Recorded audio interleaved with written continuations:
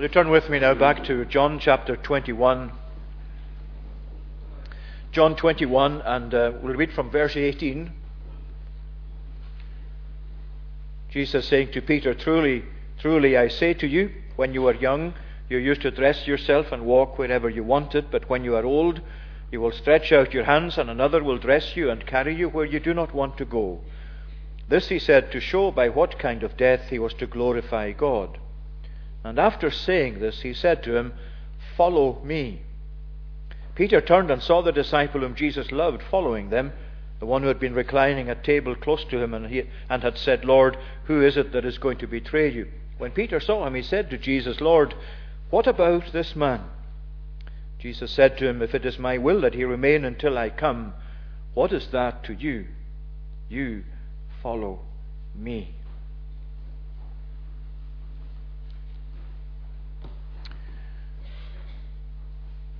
It's clear that when you look at reports of traffic accidents, deaths on the road, that driver distraction is a major cause of traffic fatalities. When you look at the statistics, they may make very solemn and stark reading. The number of people that are distracted by something inside the car, something like texting, eating something, changing the sat-nav, or radio channel, or CD, or whatever. These are all features of fatalities on a road and causes of accidents that lead to fatalities. Along with that, you have so many things outside the car that can draw your attention away from focusing on the road, especially if you're near the cities where you have advertising boards. Even the scenery itself can draw your mind away. And of course, sometimes when you're on the motorway, especially if you come across a traffic accident, many people have accidents simply because they want to look at what's happened and want to get some detail as they go past. And distractions are very much a feature of the Christian life as well, and very much a feature of what we face as we come day by day to seek to follow Jesus. We very easily get sidetracked, either in a major or minor way.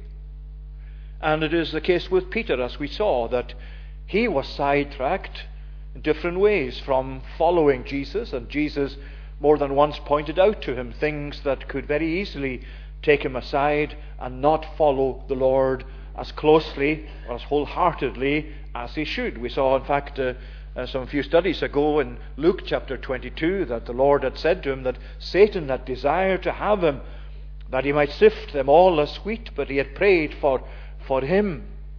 Satan's design was on the whole body of disciples. He wanted to scatter them. He wanted to cause havoc amongst them, but he had prayed for Peter. And when Peter was recovered, anticipating his denial, which we also saw, then he was to strengthen his brother. So here again the Lord is drawing Peter to the need to avoid being sidetracked. And that's really the theme of our study this evening. Avoiding the sidetracks, those things that could easily cause us to be sidetracked from following Christ as we should. And indeed that's Christ's emphasis at the very beginning of Peter's journey as a disciple. We remember our very first study in John 1, where you find Andrew, Simon Peter's brother, bringing him to Jesus, and Jesus saying things about him and then saying, Follow me. That was his directive right at the outset of his discipleship. Follow me was really the central theme.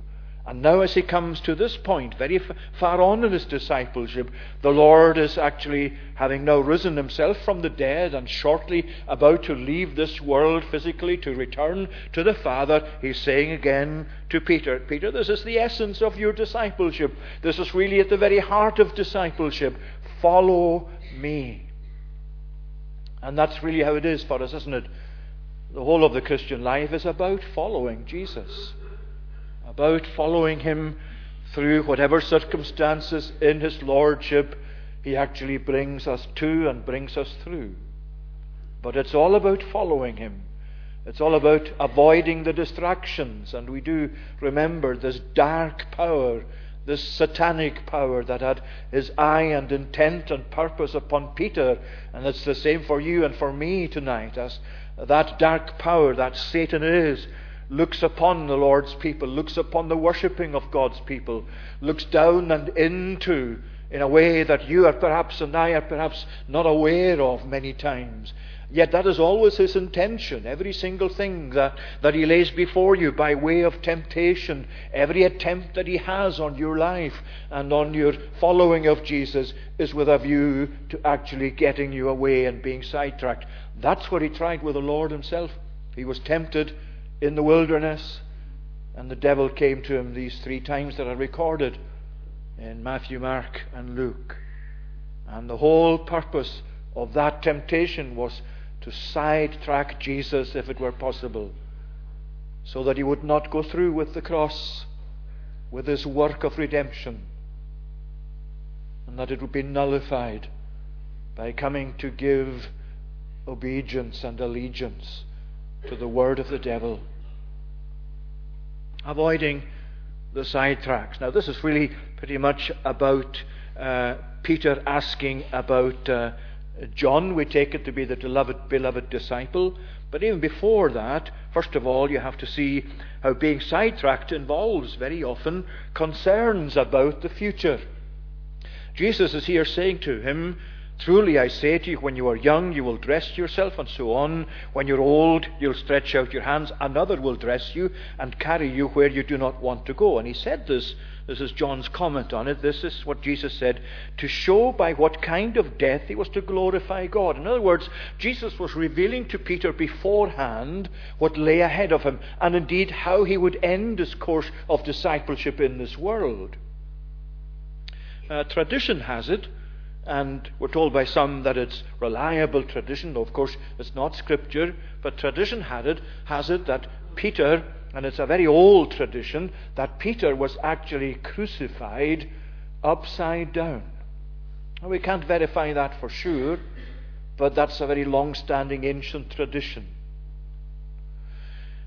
And whatever you say of that, it's certainly the case. What Jesus here predicted and what Jesus told him about, what Jesus brought him to see would be the case, is undoubtedly Jesus revealing to him that his freedom, his liberty would be curtailed.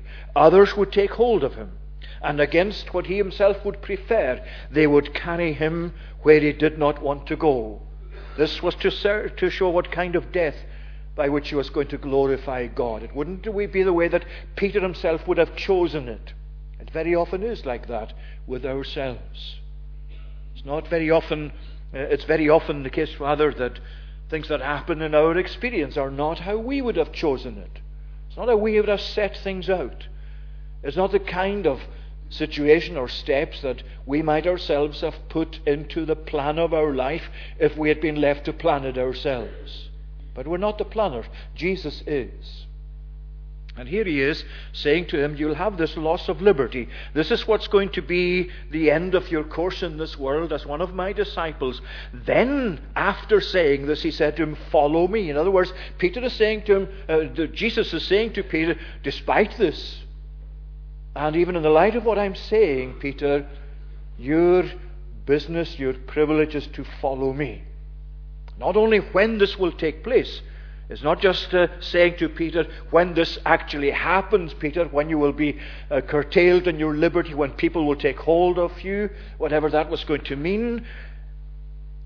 But all the way through to that, even now, Peter, as you know this, don't let it deflect you from being my disciple, from following me. Don't let it be in your mind something that sidetracks you from being a follower closely of me. It's so significant that he actually added that immediately after saying this. He said to him, follow me. And that really is to us also a reminder that we have concerns that could very easily distract us, sideline us from following Jesus. We all have concerns about the future. Even, of course, when it's not been revealed to us as it is with Peter. Concerns about health, about career, about old age, concerns about death itself or the circumstances of death, and how we'll cope with certain restrictions and certain limitations and certain events that may or may not occur. But sometimes we are taken up by these in such a way that we find ourselves being sidetracked, and we lose our focus and we lose our confidence in Christ himself. And even those things that are impossible and have not been revealed to us, especially theological points, we can actually have those as a matter that will sidetrack us and prevent us from actually following the Lord as fully as we should, especially questions such as election or predestination. You know the kind of thing I'm talking about, where people will say, if only I knew that I wasn't God's elect. How can I know that I belong to God's elect people? Because I read in the Bible that God's elect people will certainly be saved, and I really would want to know that I will certainly be saved. Or others might even have the view that, well, if I am indeed of God's elect people, I know that that means I will certainly be saved. Therefore I can relax, because inevitably I'm going to come to be saved anyway. And people try and fit these sort of things, predestination and our own will and all of these things, and see where they tie together, and come into all sorts of theological convulsions in order to try and sort out these things, and they really can't be sorted out in this life. Indeed, Spurgeon, at one time when he was asked about this kind of thing by somebody, he said, I cannot tell you for the life of me whether I am predestined to go to bed tonight or not, but I will tell you tomorrow morning. And he went on to say, it reminds me, he says, of a man called Malachi, a poor man, Malachi, who lived in Cornwall. A man owed him some rent, and he said, Malachi, I owe you £5, but I'm not going to pay you till you tell me if I'm predestined to pay it. Oh, said Malachi, you put the money down here. And he did. And Malachi took it and put it in his pocket. And he said, yes, you are predestined to pay me. Now, what's the point of all that? The point of all that, as indeed we're seeing from this chapter here itself, is, what is that to you? You follow me. The way to be actually sure and to know that you are in the elect of God's people is to give your life to Christ. And when you've given your life to Christ, then you can turn round and say, well, I must be amongst God's people because I have willingly and been made willing to give my life to Christ, to embrace Christ, to take him as my Saviour. Some of you may even tonight be looking at what you might call the house or the edifice of salvation, if you can picture it as a lovely mansion. And there are many people that look at that edifice or house or mansion of salvation, but they're looking in through the windows. They're admiring all those things that they can see inside. The pardon of God, forgiveness, justification, sanctification, union with Christ, perseverance. All of those things that you can see from outside as you look into the windows by the aid of Scripture, by the aid of the Gospel. And you can see that Christ himself is the door to that building, to that edifice of salvation. But what's the good of admiring it from outside? What's the good of just standing there saying, I wish I really knew that I belong to God's people. And until I know it more certainly, I'll just have to stay where I am and keep looking in those windows and admiring those things of salvation. And here is Jesus saying to you, don't stand there looking. Just get inside. Go through the door that Jesus is. Then you can turn round and admire the things that you see around you inside that house of salvation. And you can then begin to see more fully the links between these great doctrines of the faith. But please don't stand outside any longer. Don't think that somehow or other you will be saved just because you know there's such a thing as election and predestination and effectual calling and God's work of grace in people's hearts. What is that to you? You follow me, Jesus is saying. And of course, there's a very comforting point in what he's saying here as well to Peter. Truly, truly, I say to you. And we can perhaps skip over these words too quickly, but really what that is saying to Peter is that the Lord already knows his future, and that the future of Peter is safe in the hands of Christ. That he is already not just aware of these things, but he is actually himself the Lord of his future, just as he is of his present and of his past. And that, of course, really should give us a huge amount of comfort as well. If we've given our life to Christ, that's the most important thing of all. But having done that, leave the future with the Lord, as your present too, and your past. Because what this is saying to us is, he knows what your future is. He's ordained it. He has planned it. He's the one who takes care of every aspect of it, and will do so through to the end of your life and beyond. So don't be taken up with that sort of worrying. Matthew chapter 6 is one of the classic passages in the Bible about worrying or being over anxious. Sufficient for the day is its own troubles. Sometimes we get sidetracked by worrying over what tomorrow might bring. And when tomorrow comes, God willing, we understand that actually there wasn't much cause to worry at all. God's in charge of it, just as he was of today. So there's our concerns about the future, concerns about things relating to the future, concerns about doctrinal issues. All of these things can come together to sidetrack us from following Christ. When he had said this, he said to him, "Follow me." Secondly, along with that concern, there are comparisons with others. Peter saw the disciple whom Jesus loved following them, and he turned. When Peter saw him, he said to Jesus, "Lord, what about this man?" Jesus said to him, "If it is my will that he remain until I come, what is that to you?" Now, we don't know for sure why Peter asked this about his companion John. Was he perhaps concerned that John himself might not have to go through such things as the Lord had said to Peter just shortly before that, as we've seen?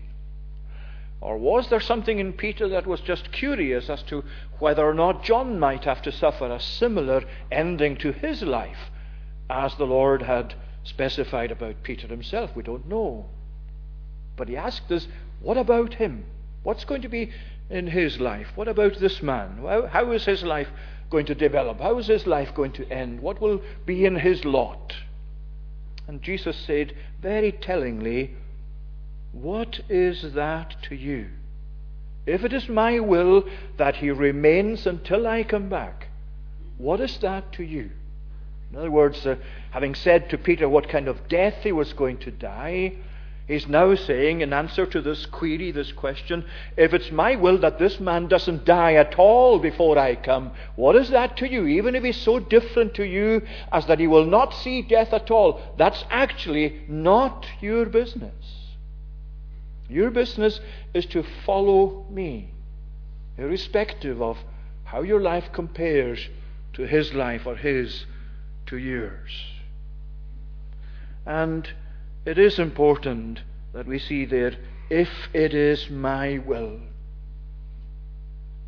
You see, it's the Lord's will that appoints such things as the diversity that you see within the discipleship of the Church of Christ, where someone is so very different to someone else in the gifts they have and the way they carry them out, in their thoughts, in their personalities, in their backgrounds, in the type of service they give to Christ. And what Jesus is saying to us is, I have actually appointed that. This is my will. And if it's my will that such and such a person be very different to you in what I ask you to do, what I require of you, so be it. What is that to you? You follow me. And let's be prepared, friends, to really accept the Christ-appointed diversity that's within the church of Christ. I'm not suggesting by that we just accept any kinds of teaching or divergences from the truth. What I'm saying is that there is within a very true discipleship of Jesus such a wide variety of distinct gifts and personalities and so on, that is in fact itself something that really enriches our Christian experience. But you see, he's comparing himself to this man, or at least asking Jesus about this man in comparison to Peter himself. Now, there are various things there that we can mention. I'm just going to mention 2 or 3 examples very briefly of things in this particular area which might very often, or are very often, a distraction to us, or perhaps even a means of impeding us or preventing us going further on in our Christian commitment, or even to commit our life to Christ at all.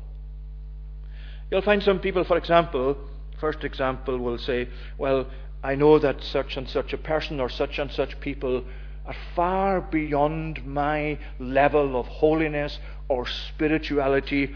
I couldn't possibly measure up to them. I don't measure up to them now. I couldn't possibly be like they are. I couldn't possibly actually pray like they pray. Or you might have people saying, well,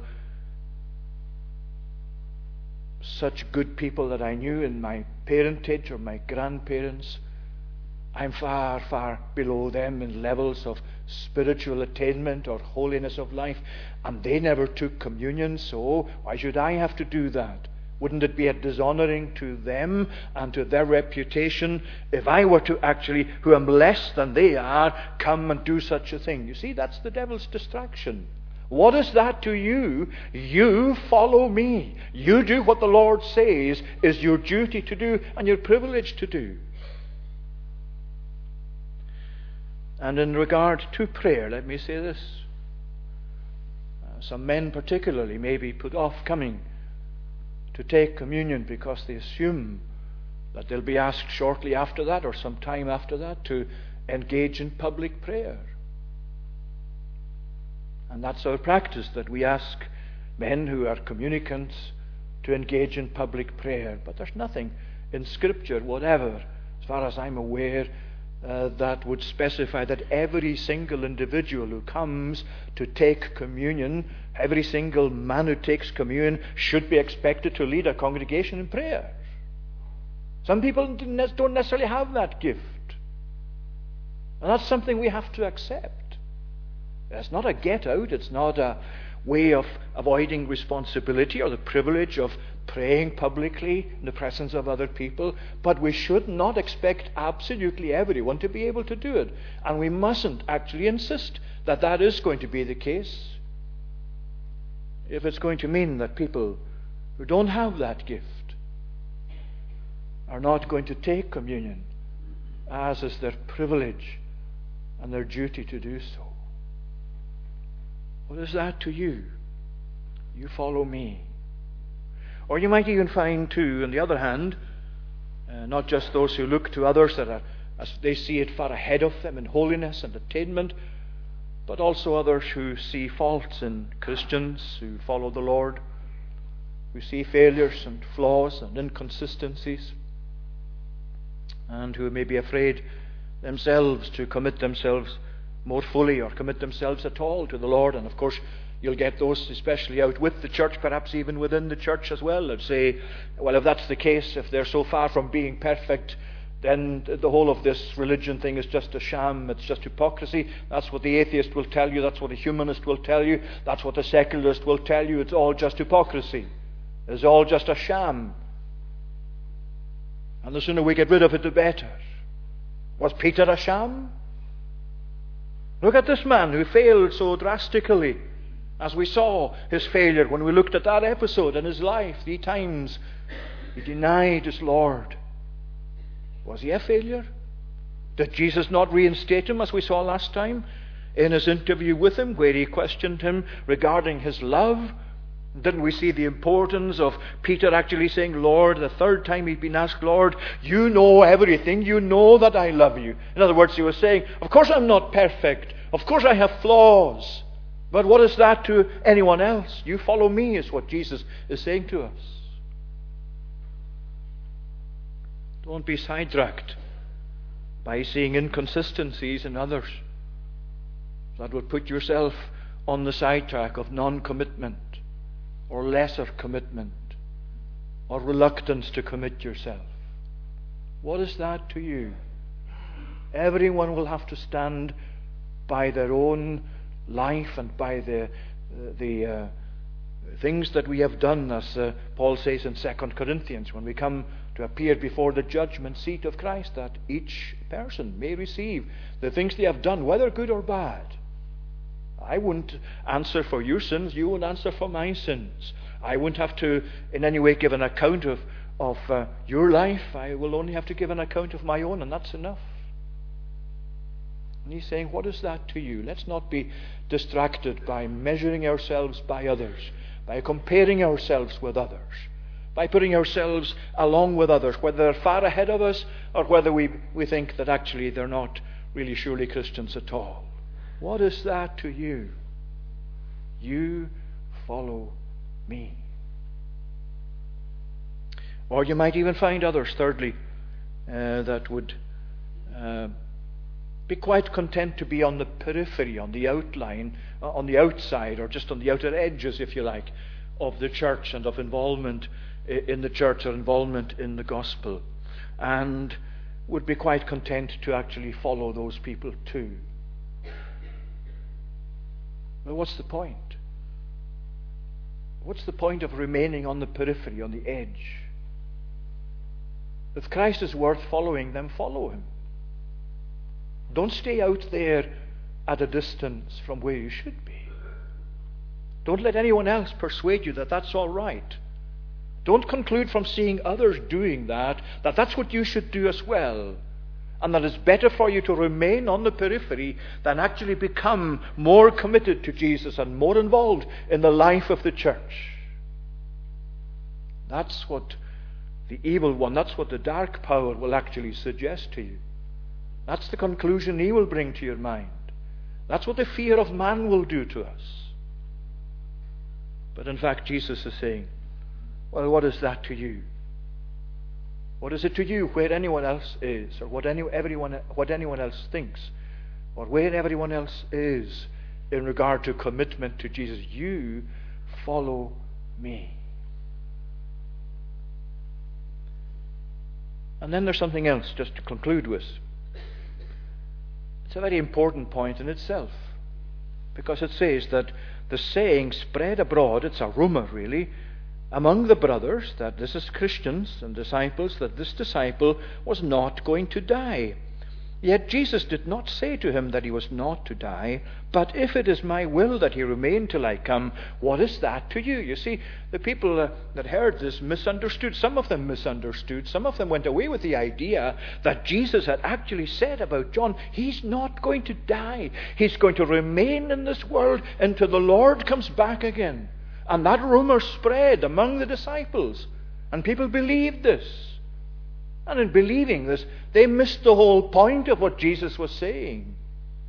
He didn't say, as John here says, as John confirms, that he would not die, but if it is my will that he remain till I come, what is that to you?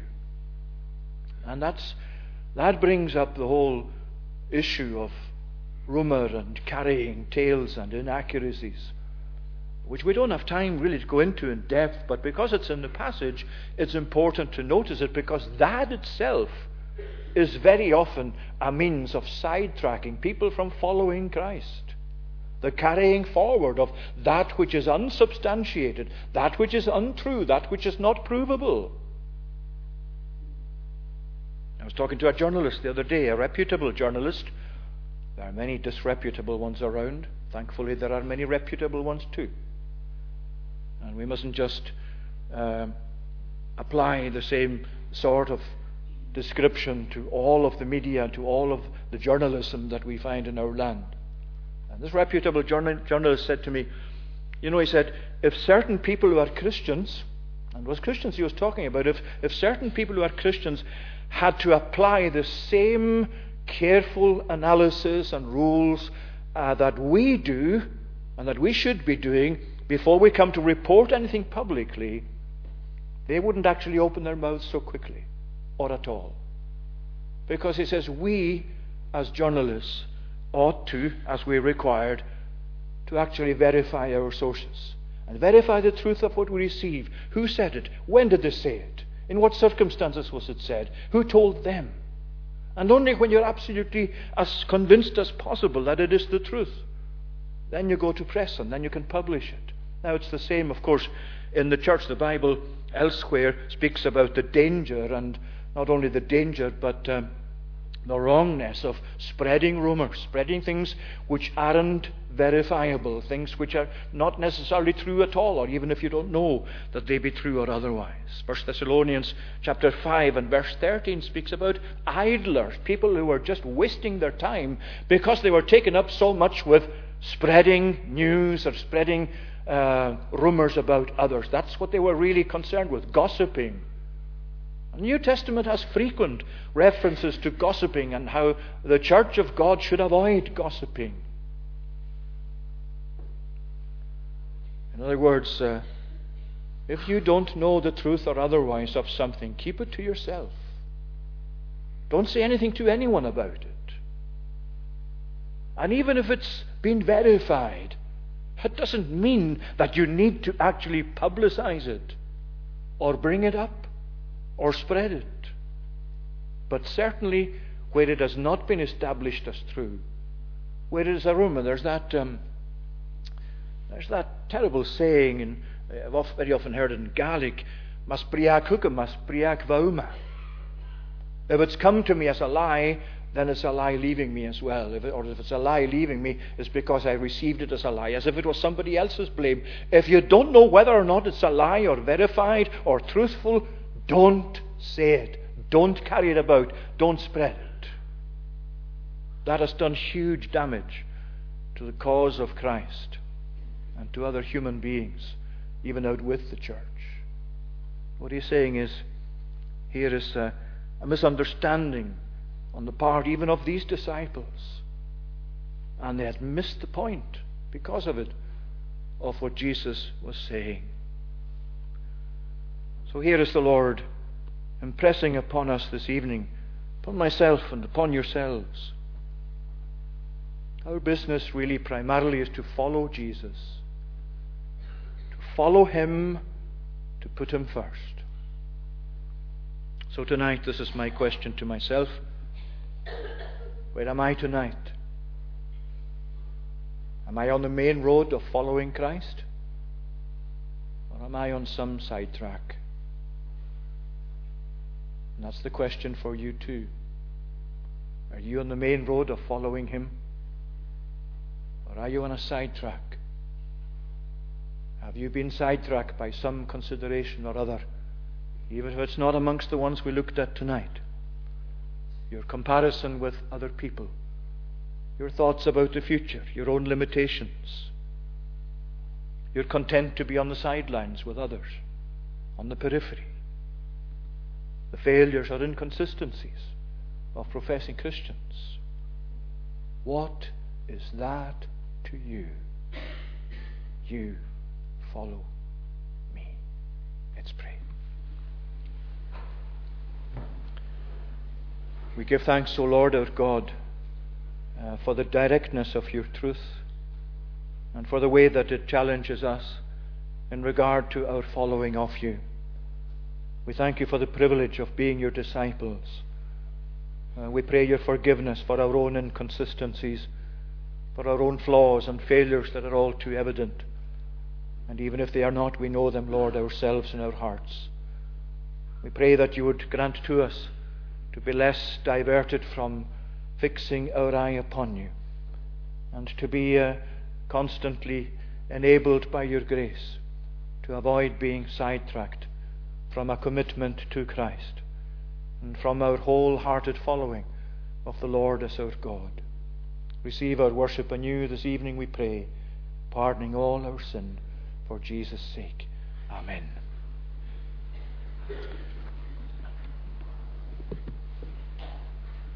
Well, we're going to conclude our worship tonight singing Psalm number 17. Psalm number 17 on page 18. The tune is Franconia. And we're singing verses 4b, that's the middle of verse 4, from every evil path, 4 verses through to the end of verse 8. From every evil path by your word I am preserved. My feet have held to all your ways, from them I have not swerved. Through to verse 8, in shadow of your wings, hide me in times of strife, and as the apple of your eye, preserve and guard my life. These verses in conclusion.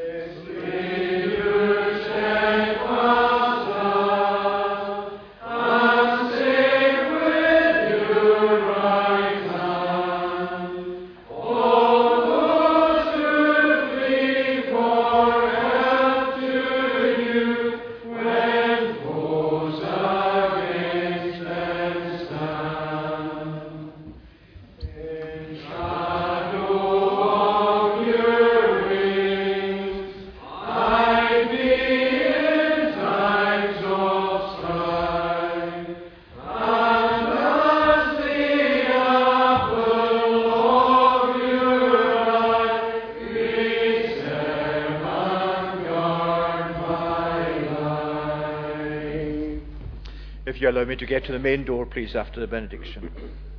Now may the grace of the Lord Jesus Christ, the love of God the Father, and the communion of the Holy Spirit be your portion now and evermore. Amen.